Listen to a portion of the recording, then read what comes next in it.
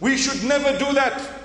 It is something that we have to speak about, because we are losing our faith in Allah.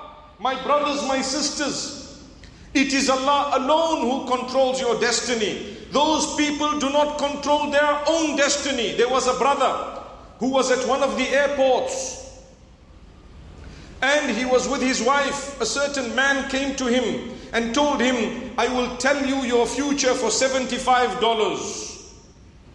And he said, I'm not interested, I'm a believer.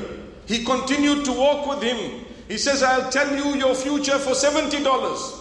He says, I am not interested, I'm a believer.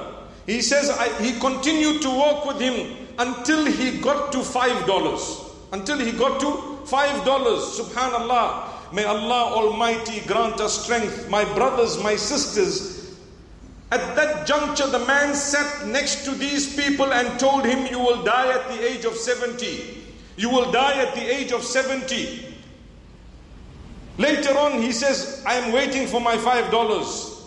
I am waiting for my $5. This brother who is a believer in Allah told him, my beloved brother, I want to tell you, if you don't even know that I'm not going to give you the $5, how would you know the future of the 70 years? Subhanallah. How would you know? I'm not even going to give you $5. And if you knew the future so well, why would you be sitting begging from people for $50 and $70? Subhanallah. The moral is, my beloved brothers, my sisters, turn to Allah.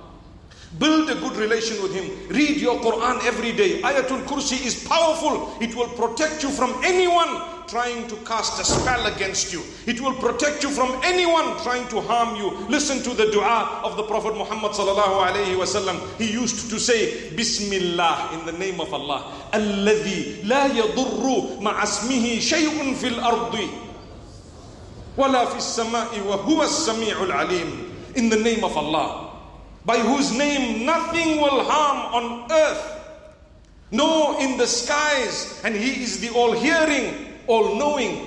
Repeat that dua on a daily basis. Nothing will harm you. You require one condition, your faith and conviction. I am convinced. What will harm me? Nothing. Zero. I belong to Allah. Do what you want. May Allah protect all of us.